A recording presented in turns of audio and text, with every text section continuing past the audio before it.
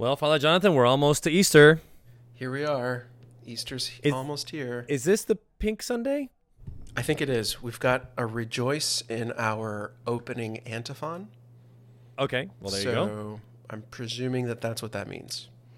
Yeah, so happy, what is it, Laetari Sunday this time. Yeah, let's go with that.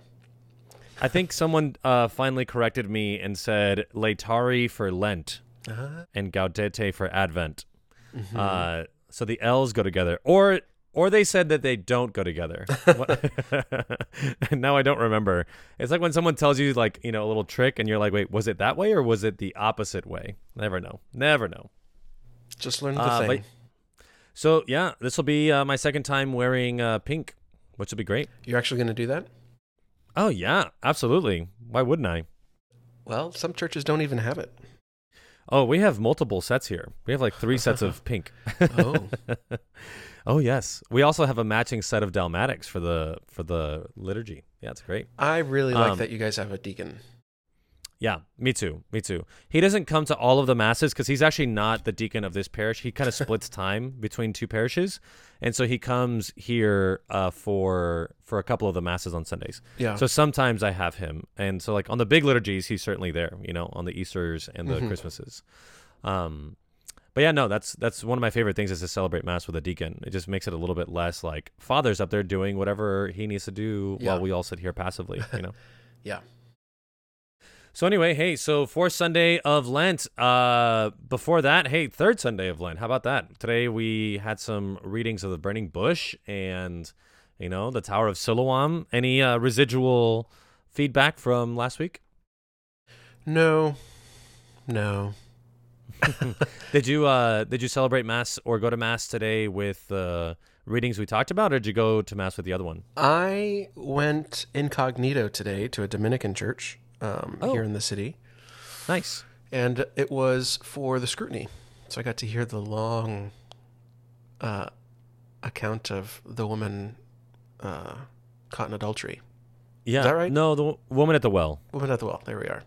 Which is an awesome chapter of John. Like, that's a really cool story, and it's also a very powerful story. It's just way too long for the Mass. Yeah. Like, it's just so long. Yeah. And, like, I feel that way about this upcoming fourth Sunday, too. Like, we had this very long gospel from Luke, which I think, for all intents and purposes, is probably a good indication that we should preach shorter if the gospel is so long, Yeah, I don't want to speak ill of our brother priests, but this was a 10-minute homily that I was at, and it was fine. It fit. He was preaching to the elect, which was really neat.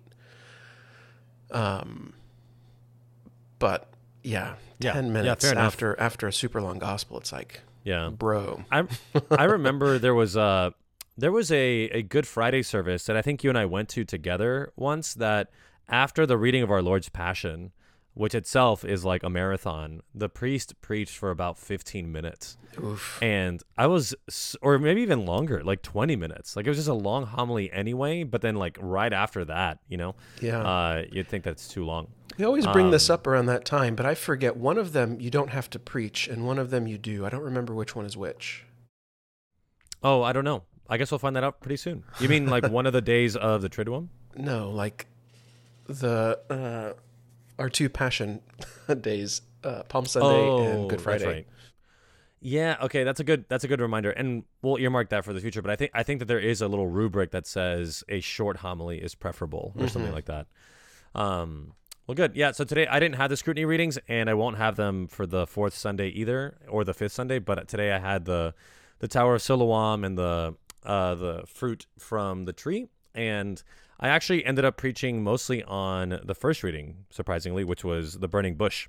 Oh, yeah? And so something hit me while I was preparing my homily, that it was a way of looking at the burning bush in conjunction with what we talked about last week for the Transfiguration. It was kind of like the Transfiguration again. Like, it's almost like the same event, where you have Moses encountering the brilliance of God's divinity and glory, just like Peter, James, and John did at the Transfiguration. So I linked those 2 stories together in my homily, and then preached about like going one step further, and that is that Moses is then called to go back to Egypt after experiencing God's glory. And so like we too experience God's glory every time. And I preach about the Eucharist. Every time we receive the Eucharist and receive the gospel at Mass, like we're receiving God's glory. We're having like, burning bush moments every time we go to Mass. What do we do when the Lord says, now go forth? And, what kind of, call is the Lord having for us of having those experiences of the transfiguration and of glory, but then putting our money where our mouth is and letting that experience translate into actual good works, So that's what I preached on. And I brought it back to Lent is like, your experiences of God this Lent, if they're not bearing fruit, and this is where I brought in the tree from the gospel, if it's not bearing fruit, then can we really even call it Christian? I mean, like, what good is a Christian that doesn't do good works? It's probably not worth much, So that was my homily today. I thought it was pretty good. I think it was well received. Yeah, nice. This is something that I like to talk about a lot. It's my one homily that I preach over and over again. That, and this is coming from Luke chapter 6. But like, I think to your point, we have to look at the fruits that we bear, and as okay, what am I actually doing, and being able to judge our actions that way. But at the same time, Jesus isn't calling us just to be good people or to be nice people or to do good things. That's right. Like this is it's a good litmus test. It's a good indicator if you're on the right track, which I think is the importance of that image. It's not the thing itself that you're working towards. It's helping you along the way. Right. Yeah, because if you're not bearing good fruit, then something's off. Yeah, exactly. So, hey, jumping into the fourth Sunday, I just wanted to point something out. I don't know if you noticed this, but the first reading for the fourth Sunday, like the first reading for the third and the first reading for the second, it's kind of like jumping through history of salvation with different patriarchs. And I was wondering if there might be something there. And I think I might have mentioned this last year when we were talking about Lent, is that like the first readings are almost paralleling what we'll read at the Easter Vigil, like with the history of salvation. So like two weeks ago, we had the call of Abraham. Last week, we had the call of Moses. And now you have Joshua taking control of the people, to take them to the promised land. And so there's kind of like the jumping through the history of salvation in preparation for the Passion. That we'll see again repeated for us on Easter Vigil, but we're kind of like spreading it out over all of Lent. That's really interesting. It's as you're. I really like that, and as you're talking, it makes me think that we're, the beauty and the immense. The church knows what she knows what she's doing, and like I think that this is setting the groundwork for that. Like we're seeing how God entrusts leadership to people. Right. We want to, it's a great ecclesiology to look at like, no, this isn't just, we're not trying to be placeholders and say, oh, well, I'll just stand here because somebody has to do that. But really we need to be letting God do everything. Now that's true in a sense, right? Because God does do everything, but God acts and works through human beings. And we see that being played out in these first readings, as you pointed out, leading up to Easter, right? Which is the greatest moment of a human who also happens to be God. Okay. With this great act of salvation, but also, in a sense, leaving for us to carry on. Yeah. So like we're being taught, we're being fed as this image keeps coming up. And I really like how you pointed to the Eucharist in your homily today. Like this is what we have been given. The Israelites lost their manna that was given from heaven, but we've been given something much more real, something that will actually fill us. Right. So in a sense, there's like an even greater call to action than there was in the past. Like, what do we do with that sustenance? With that body filled with that truly life-sustaining food, do we let it squander or let? Yeah. Well, well, hey, no. So take that to the gospel. Like that's. I think what you're describing is the older brother. Boom. Yeah. Look at that. I didn't even think of that. Like everything that I have, it's yours. Like, why are you squandering it? Like the table has been prepared for you this entire time to feast. You could take the language of the Psalm, like taste and see that the goodness of the Lord. Mm-hmm. And like the older brother is forgetting that all that is the Father's is already his, and he's just squandering that. And God has provided the manna in the desert. God has provided, the patriarchs and the prophets to preach the good news, to help us feast on not only the word of God, but his body and blood. And how many of us just squander that? That sort of, there's that action call, that call to action, for the older brother, kind of going along with what you're saying, that he's the one that has forgotten what he already has that's his. That's kind of one of your big homilies too, is that it's like you already have the thing that you're being deceived to not use, Yeah. Like his pride is keeping him from using that which was already his in the first place, which is the bounty of God's providence and love, Yeah, it's interesting. I've never really considered the journey that both of the brothers go on, the narrative journey of their self-discovery, if you want to call it that. I'm sure many people have thought long and hard about this, smarter than me. But there's a similar struggle that they don't appreciate what their father has given. Yeah. There's a similar struggle with what they've been given. Yeah. I don't have a complete thought there, but that's really hitting me today as we're talking. Like, I've never considered that before. Mm-hmm. Yeah. Yeah. We want to point to, like the younger brother who squandered everything is like, oh, how terrible, how could somebody do that? Oh, well, in fact, I do that all the time. Okay, blah, blah, blah, blah, blah. But I think a lot of the time we're even more like the older brother than we are the younger brother and are struggling with understanding. Sure. But I think it may be helpful to apply the same word that you use, squander, to both brothers, you know? I think we often use the word squander for the younger brother, and then for the older brother we say take for granted or whatever. But it's like he's also squandering in the goodness in front of him, not by using it, but by not using it. Mm-hmm. Mm-hmm. And so he overuses it, the younger brother, and like he squanders it in that way. But you can also squander things by just not using them. Like not using what God has given you, the blessings that's God, not availing yourself of the sacraments, not like producing good fruit. Like you're holding on to these things and not actually putting them to use, which means that you're just squandering them, You need so to I see a find real that call to golden action. mean. Yeah. Well, and it's just the boldness of using all of it all of the time, but for God's glory. I don't know what the boldness that comes with the gifts that we've received, and to use them boldly, not recklessly, but boldly, with confidence, like everything that I have is yours. Like, don't be afraid. Just live your life, and to rejoice and taste and see the goodness of God, I don't know. I like the call to action thing, especially with the Lent, that there's the Lenten themes, is that we've had the call to the desert. We've had the experience of the divinity of God with the burning bush, the transfiguration, but there is that call to action, like go down Moses back to Egypt and put this call, to Pharaoh, and also with Peter and James and John to come down the mountain.